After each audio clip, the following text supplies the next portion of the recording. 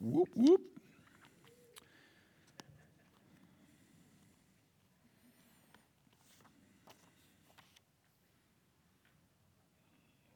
I'm waiting for my cue. Hate to start too early, you know. All right, Acts chapter 1. Tonight we get started. We're going to ease right into it. Acts chapter 1, Acts chapter 2, naturally. And then we're going to really get going in week 3, bigger chunks at a time. So get excited about that. But we start off with quite an exciting piece of text tonight. So let's pray, and then we'll jump on in. People will be licking their fingers as we go. Lord, we come to you tonight, and we are grateful, as always, for this time and this place, and I am grateful for these folks that desire to come and to open your word and to engage with you and with each other and with the movement of your Spirit. And we do just ask, Holy Spirit, that you would instruct us and teach us and move in the power that only you have in this time tonight and in our conversations and through the prayers that we offer up with and for one another. And so we just pray, Lord, that you would be with our time, that it would be honoring and glorifying to you, and that it would be edifying to those who are here tonight or watching online. In Jesus' name, amen. All right, so we are in Acts chapter 1. Who has a page number from the Blue Bible? 909. 909. 909. That is called a palindrome. Is that correct? Where's Russ when you need him? We don't need Russ. We don't need a rocket scientist to know that it's a palindrome. 909. All right, so here we go. Again, if I start talking about things that you don't know, just raise your hand. Be bold. Pray the Holy Spirit is moving in you to be bold. All right. In the first book, O Theophilus, I have dealt with all that Jesus began to do and teach until the day when he was taken up, after he had given commands through the Holy Spirit to the apostles whom he had chosen. He presented himself alive to them after his suffering by many proofs, appearing to them during 40 days and speaking about the kingdom of God. And while staying with them, he ordered them not to depart from Jerusalem, but to wait for the promise of the Father, which he said, "You heard from me, for John baptized with water, but you will be baptized with the Holy Spirit not many days from now." So when they had come together, they asked him, "Lord, will you at this time restore the kingdom to Israel?" He said to them, "It is not for you to know times or seasons that the Father has fixed by his own authority, but you will receive power when the Holy Spirit has come upon you, and you will be my witnesses in Jerusalem and in all Judea and Samaria and to the end of the earth." And when he had said these things, as they were looking on, he was lifted up, and a cloud took him out of their sight. And while they were gazing into heaven as he went, behold, 2 men stood by them in white robes and said, "Men of Galilee, why do you stand looking into heaven? This Jesus, who was taken up from you into heaven, will come in the same way as you saw him go into heaven." Then they returned to Jerusalem from the mount called Olivet, which is near Jerusalem, a Sabbath day journey away. And when they entered, they went up to the upper room where they were staying. Peter and John and James and Andrew, Philip and Thomas, Bartholomew and Matthew, James the son of Alphaeus, and Simon the Zealot, and Judas the son of James. All these, with one accord, were devoting themselves to prayer, together with the women, and Mary, the mother of Jesus, and his brothers. In those days, Peter stood up among the brothers and sisters. The company of persons was in all about 120, and said, "Brothers, the scripture had to be fulfilled, which the Holy Spirit spoke beforehand by the mouth of David concerning Judas, who became a guide to those who arrested Jesus. For he was numbered among us and was allotted his share in this ministry. Now this man acquired a field with the reward of his wickedness, and falling headlong, he burst open in the middle, and all his bowels gushed out. And it became known to all the inhabitants of Jerusalem so that the field was called in their own language Akeldama, that is, field of blood. For it is written in the book of Psalms, may his camp become desolate, and let there be no one to dwell in it, and let another take his office. So, one of the men who have accompanied us during all the time that the Lord Jesus went in and out among us, beginning from the baptism of John until the day when he was taken up from us, one of these men must become with us a witness to his resurrection. And they put forward two, Joseph, called Barsabbas, who was also called Justus, and Matthias.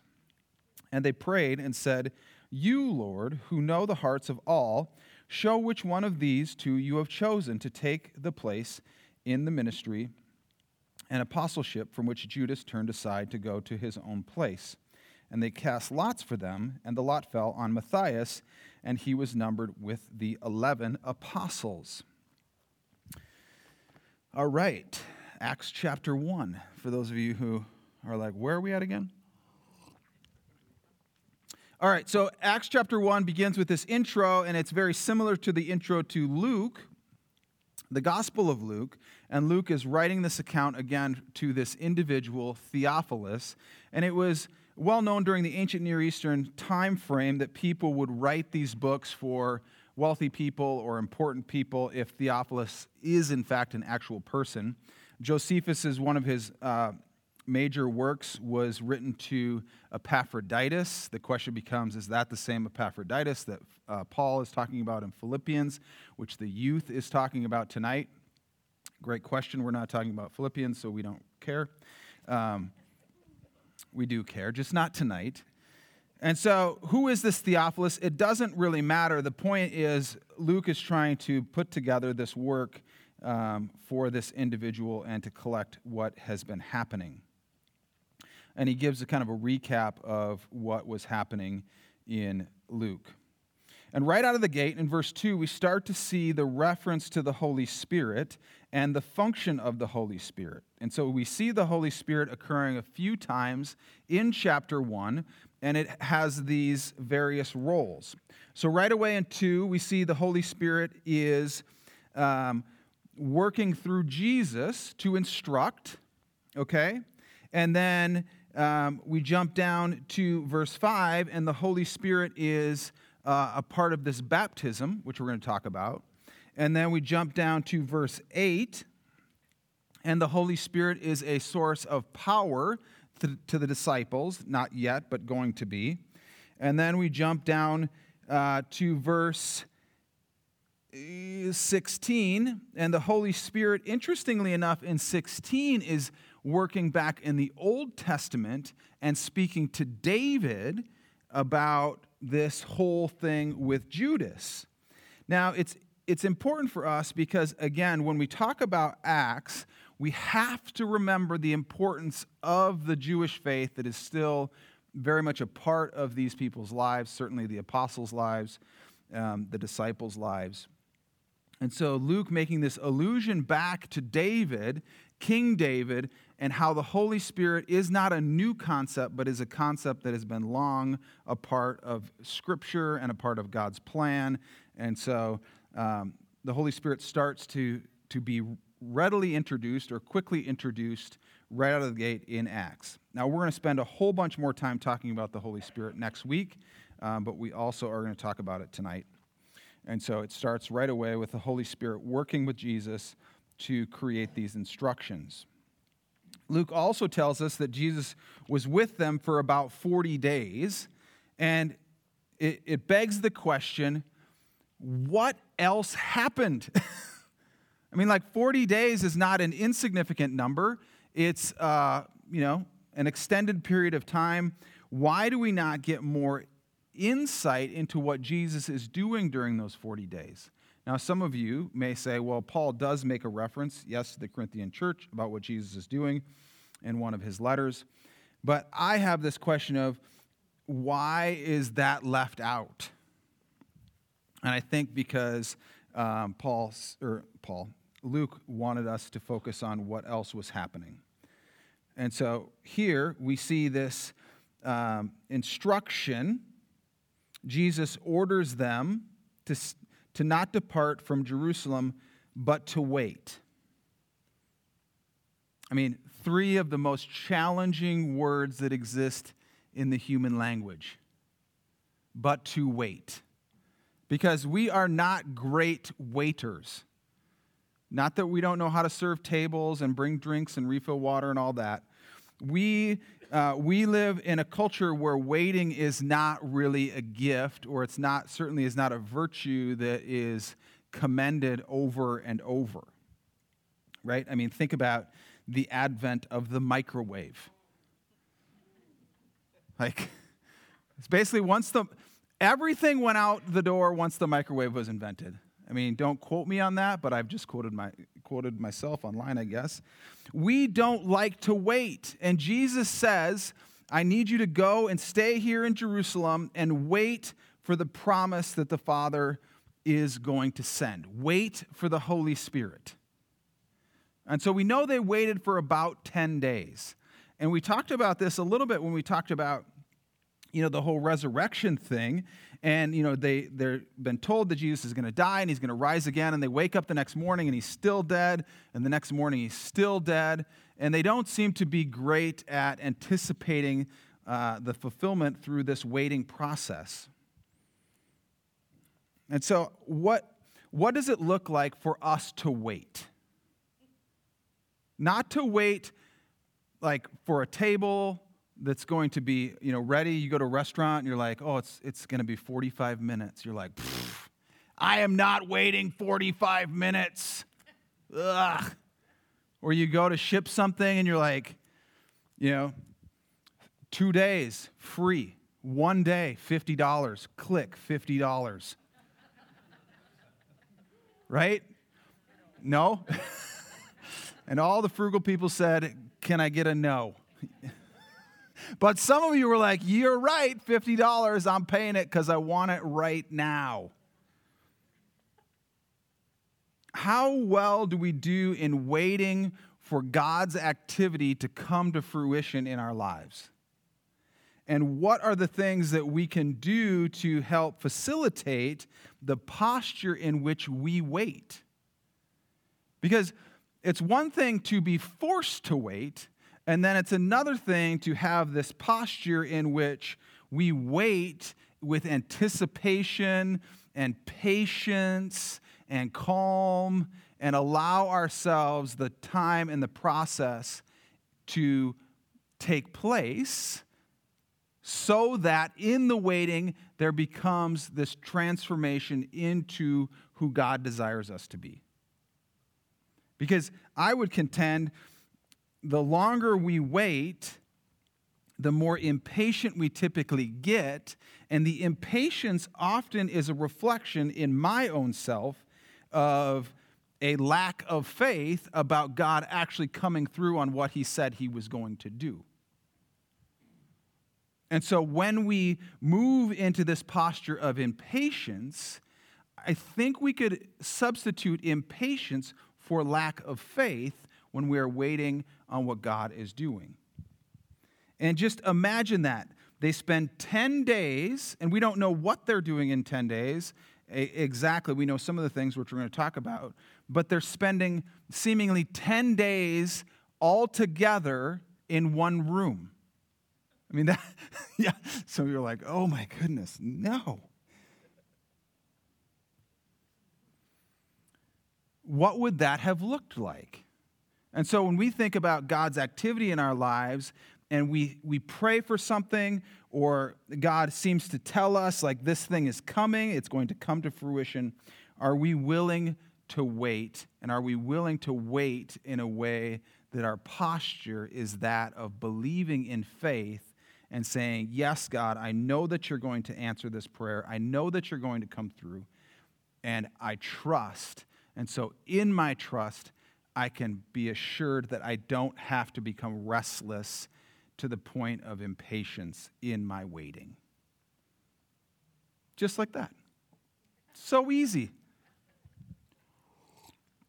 Except it's not. I was thinking about it today. It's like hardly anyone is impatient for winter to show up. No one in November was like, very few people in November were like, oh, I can't wait for it to start snowing, for it to be sub-zero. Carol was. Okay, I know there's a few people, but the vast majority are like, yeah, I mean, if winter doesn't ever want to show up, I mean, I'm okay with that. And then it snows once, and we're like, okay, when's spring coming? It's January 10th. Spring's got to be right around the corner, isn't it? We just are not patient in our waiting for what God is doing or pretty much anything else. I mean, I was literally at home making scalloped potatoes and ham. I know it's going to take an hour, but at 45 minutes, I'm poking it with a fork. I'm like, come on!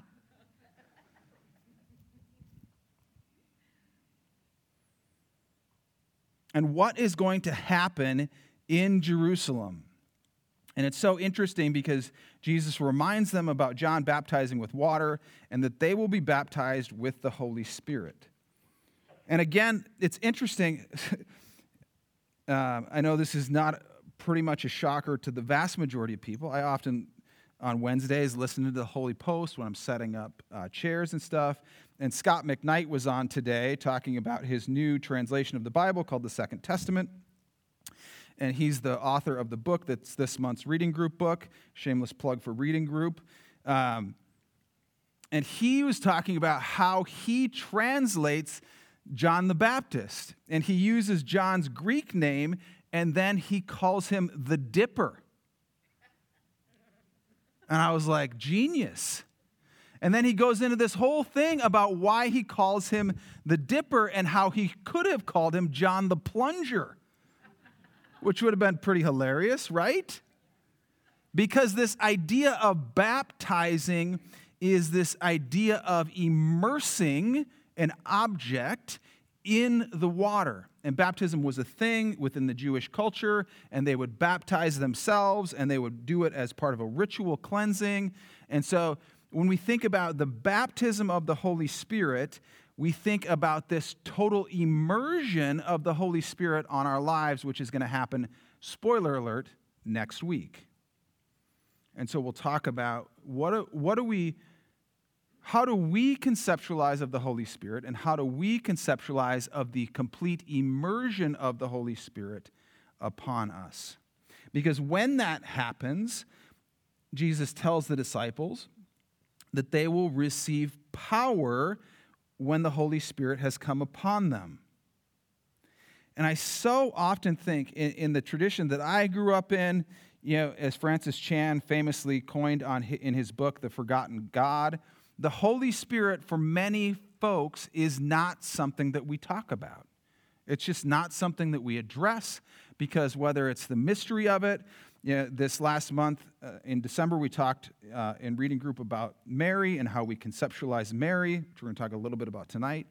But oftentimes certainly my tradition that I grew up in and the tradition that Timberwood is in, we have found ourselves reacting against various Holy Spirit theologies and ignoring the power of the Holy Spirit because other people have, Pentecostals and that sort of thing are so into the Holy Spirit, seemingly.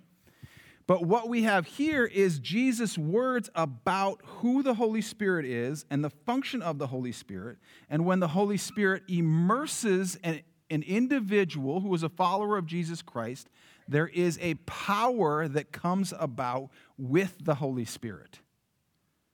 And so when we receive the Holy Spirit, it's not just like a little misting. It is a complete and total immersion, a baptism of the Holy Spirit. And when that baptism happens, it comes about with power. And I think of it so often, like I think about the old action figures. Maybe there still are action figures. I don't collect them anymore. But it used, or maybe like you were more of a Beanie Baby collector, and it was like, well, we got to keep it in its packaging. Because I tell you what, this Dan Marino figurine went number 13 on the Dolphins. This thing is going to pay for college, along with my massive collection of cards. So we got to leave it in the package. We just leave it on the shelf. How often is that the case? That's what we do with the Holy Spirit. They're like, Holy Spirit, got it, thank you, on the shelf you go. That's like for other people to talk about. And what we're going to do in Acts is we're going to talk about it because the Holy Spirit comes in power and immerses us and should result in some serious things. And it may even result in some amens. I'm just speculating. So Jesus reminds them that the Holy Spirit is coming. Wait for it. It's coming. And when it comes, it is going to come in power. But notice where the disciples' minds are at within this conversation. So they come together. Jesus has just been resurrected. You know you've got a short period of time. And one of the questions they ask in the 40 days is what? When do we get to be in charge again? When are you going to restore the kingdom of Israel? But what did Luke just say that Jesus has been speaking about? The kingdom of God, not the kingdom of Israel. Scott McKnight translates it, the empire of heaven, which I was like, wow, interesting.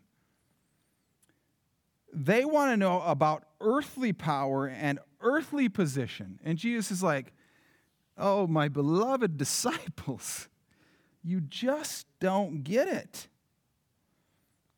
It is not for you to know times or seasons that the Father has fixed by his own authority. And again, I know we've talked about this many times. These are the words of Jesus Christ. If we are disciples of Jesus Christ, here is a clear instruction that we are to not fixate on times and dates and events and how they fit together. It's just not something that we as disciples are supposed to do. These are the words of Jesus to his disciples. They are to be focused on spiritual things and on what? On how they are to be witnesses in Jerusalem and Judea and Samaria and to the end of the earth. And again, this is this imagery of this shotgunning out of starting in Jerusalem and then Judea, Samaria, ends of the earth. And so it's this projection of the gospel that it's going to be going out through the book of Acts. And Clint, what is it when it's during a teaching? It's not 20. It's like, is that 100? That's 100. Golly. This Apple Watch has cost me about $500 in meetings. Is it worth it? And it's not even a watch. Amen. Yeah, the Holy Spirit. Boom. Yes. Amen. That's right. Jesus tells them what are they to be doing when they go out into all these areas. They are to be witnesses. They are to be witnesses. And what does a witness do? Testifies to what they have seen. One interim, I took mock trial. It had nothing to do with my major, but it was super fun. The court case was a dog that had been bit in someone's yard, and I think I was the defendant. I was representing the defendant. I was the lawyer. And so you call witnesses because witnesses can testify to what they have seen. Amen to that. Yes. Who bit the dog? I don't remember. That was a long time ago. And it was interim, and you don't really take a class in interim that really means much. That's like time to just kind of ease back into college life. You don't want to rush into anything. Plus, the teacher was one of my favorite professors, Beth O'Toole. Loved her very much. Still do. So anyways, what do these witnesses do? They testify. And what do they testify to? Things that they have seen or experienced. They don't have to have a whole lot of other knowledge other than the things that they've experienced. And that's why it's so important, because the addition of the 12th person that's going to replace Judas is somebody that has been with them this whole time, has experienced what Jesus has been teaching, has seen the things that they've seen, has seen the resurrection, and he qualifies because of his experience. And so the question becomes, what are the things that we witness about Jesus? And are we willing to share those? Because this is not additional information beyond what they have experienced. They are to go out and to witness, to say, this is what we've experienced, this is what we saw, this is what we heard, this is what Jesus did. And how do we know that? Because we experienced it firsthand. And one of the major roadblocks that we experience in our lives around testifying to who God is, well, I'm not sure I'm going to know what to say. Can I get an amen to that? What if they ask a question and I don't know the answer to the question? You do what I do, and you say, I don't know, or that's a great question. Let me ask you another question. That's what Jesus did. That is why we have this thing called faith stories. Because in a faith story, it's not complex. It's not new. It's not something that we often even have learned in, as LeVar Burton says, take a look in a book, right? It's just, this is my experience of who God is and what he has done in my life. And I can only witness to the things that God has done in my life or that I've experienced directly.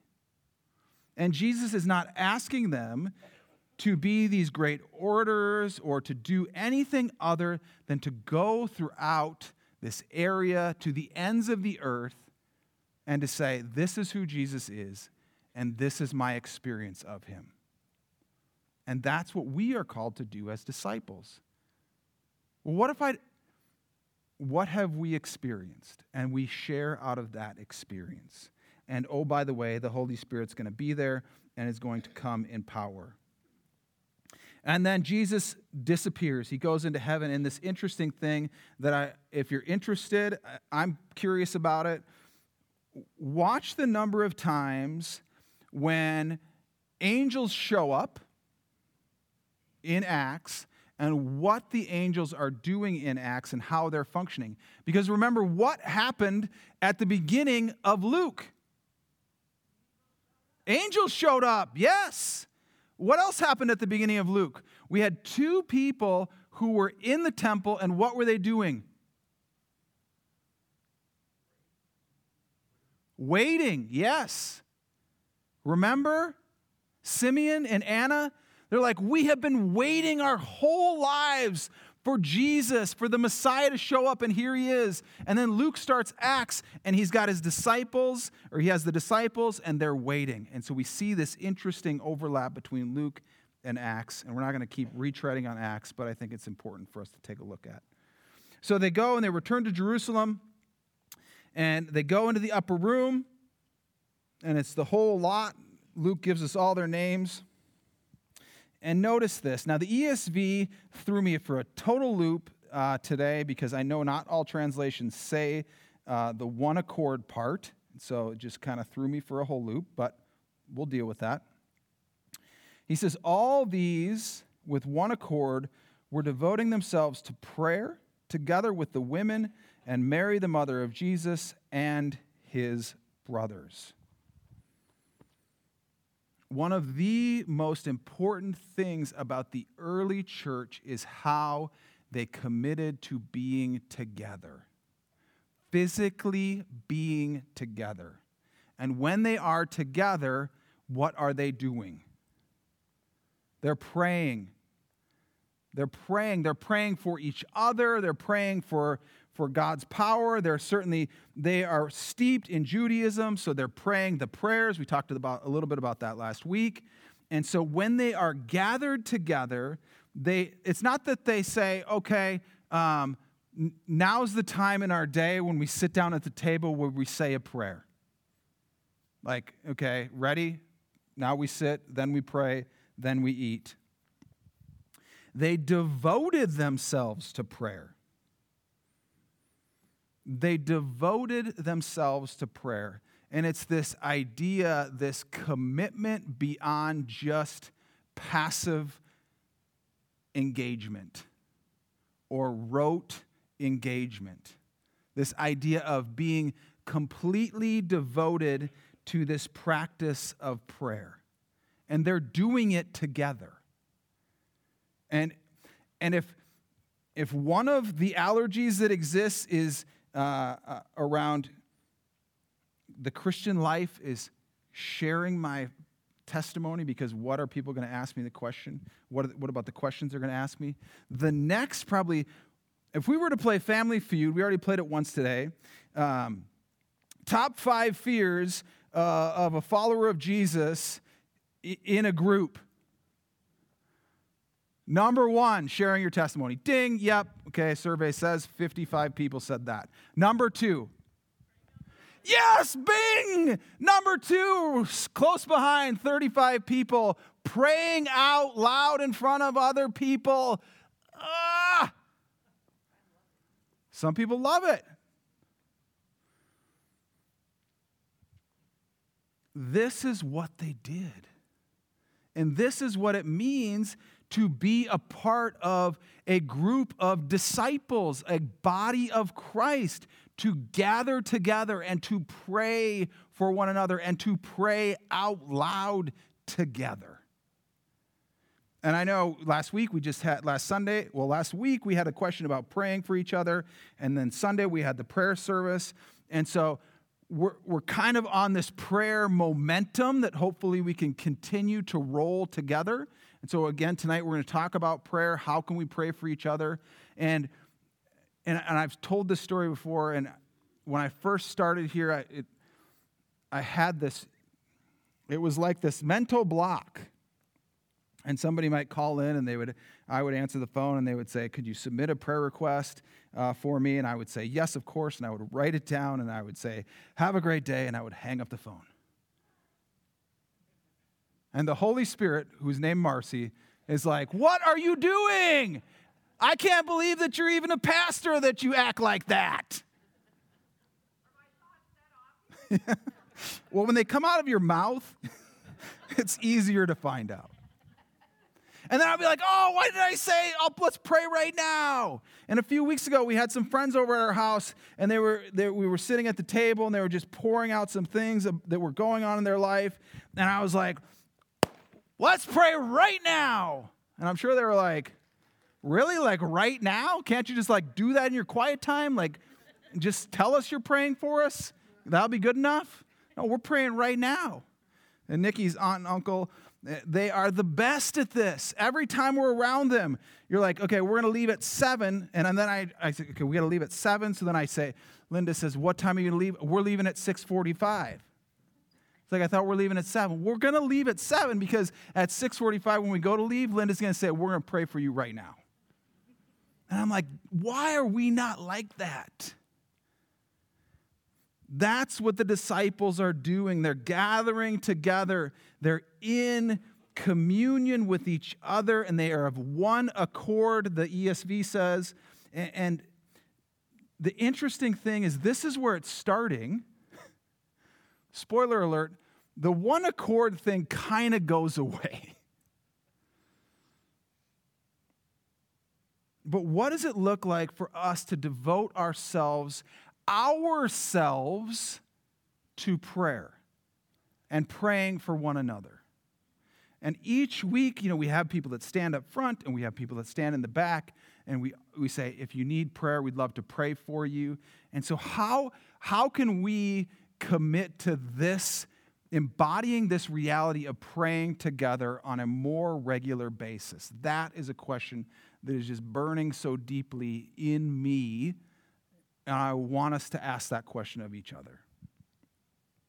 And notice who is there. I know it's not a big step for me to jump on the soapbox, and so I'm not going to just in control. It's like Animal, in the Muppet movie. He's like in control. Who is together? Yes. Women are there, and Mary, the mother of Jesus.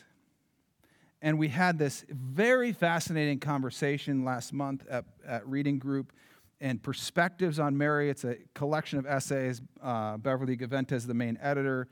And we've had this tendency within, certainly in the Protestant streams, where we don't give Mary her full due from the biblical perspective. Now, I'm not saying we have to become Catholic in our view of Mary. I'm absolutely not saying that.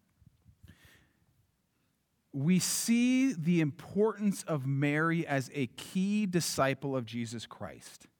Luke chooses to walk us through the story of Jesus with Mary constantly in the story.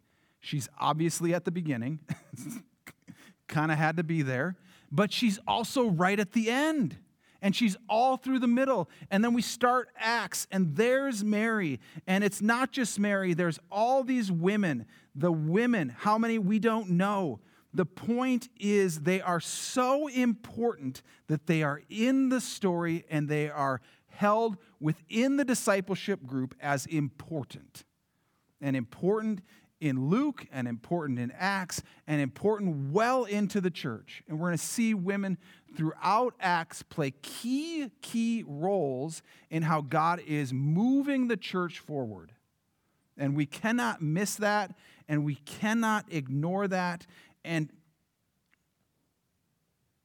yeah, we have to recognize the importance of these people. Notice Luke chooses to use names at certain times, and then other times he chooses to be more general. And in this point, he wants us to know that Mary, the mother of Jesus, is an important person in the early church, and it will continue to be. And then Peter stands up to do this thing. Now, notice again how many people are there. 120. Now, we think about the upper room, right? Probably not a huge room. Imagine if all of us were like over here in a much smaller space. Some of you are like, and I found the door. Think about the energy, though, that would exist in that room and the anticipation of what's going to happen. We're all gathering together, and the Holy Spirit is like right on the cusp, about to be there, and they've been praying together, and then they do this thing. And well, they talk about Judas, and it's sort of confusing. It's like, why is this account different than other accounts? Why in the world does Luke need to go into such detail about Judas's death? You know, you're like, are we back in Judges? Some people still have nightmares about being in Judges, right? It's like, what is even happening? And I think most of it is because he wants to get in the importance of the scripture had to be fulfilled, which the Holy Spirit spoke beforehand by the mouth of David concerning Judas. And so it's not necessarily about the gruesomeness of Judas's death, but it's tying together this thread of what God is doing in the Old Testament and what God is doing in the nation of Israel and what God is doing through David, and drawing this straight line from the Holy Spirit working in the mouth of David all the way forward to Judas, and how the Holy Spirit is going to be working right here in the book of Acts. And then we get this very confusing thing. This casting lots thing. And some of you are like, I'm more confused about why Joseph has 3 names. Good question. I don't know. Is it Joseph, Barsabbas, Justus, depending on, like his work name or his family name? Good question. Don't know. And this becomes this question, and I had asked Janine about it, Janine Brown, who was one of my old professors who was here in September. And we use this phrase, well, that's a biblical thing, which causes us to scratch our heads and say, well, what exactly do we mean by that phrase? Well, it's biblical. Do we mean it happened in the Bible, therefore it's acceptable? Do we mean it's a biblical concept, but maybe it didn't explicitly happen in the Bible? Do we only use that phrase when it's something that happened in the Bible that we like or that we want to use in our lives? We asked this question last week. Is this event descriptive or is this event prescriptive? Because the whole casting lots thing can become very tenuous.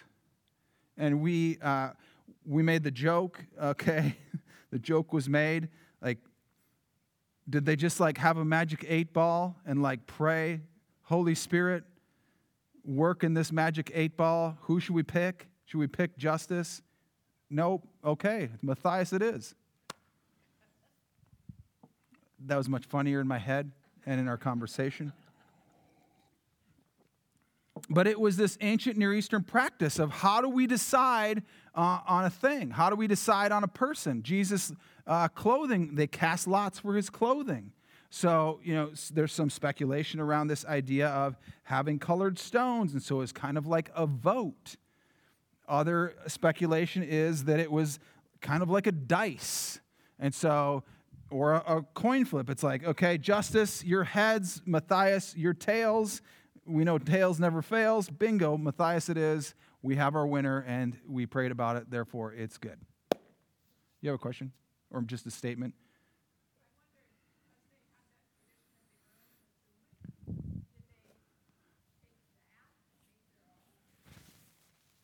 Yeah, I don't really know.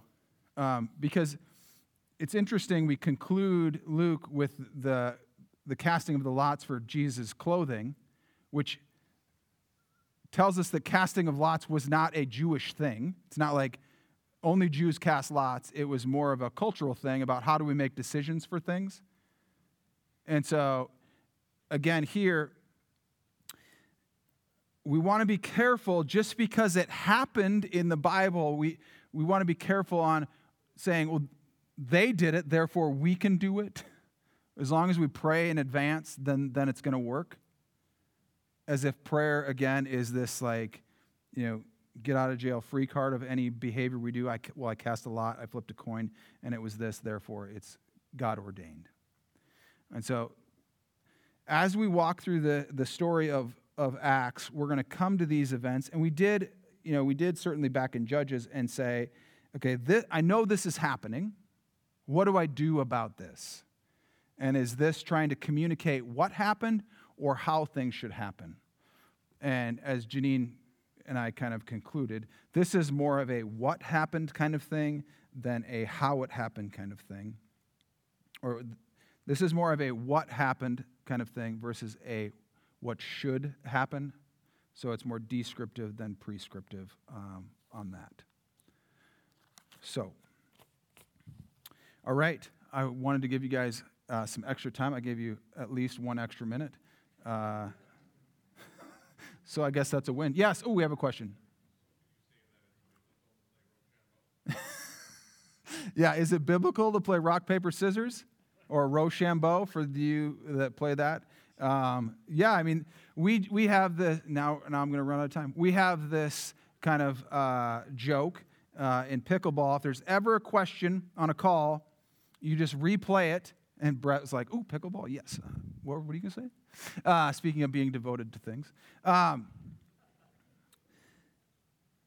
then it's like, okay, that was a line. Okay, question, speculate, next guy, replay, hits it in the net. Oh, see, the ball never lies.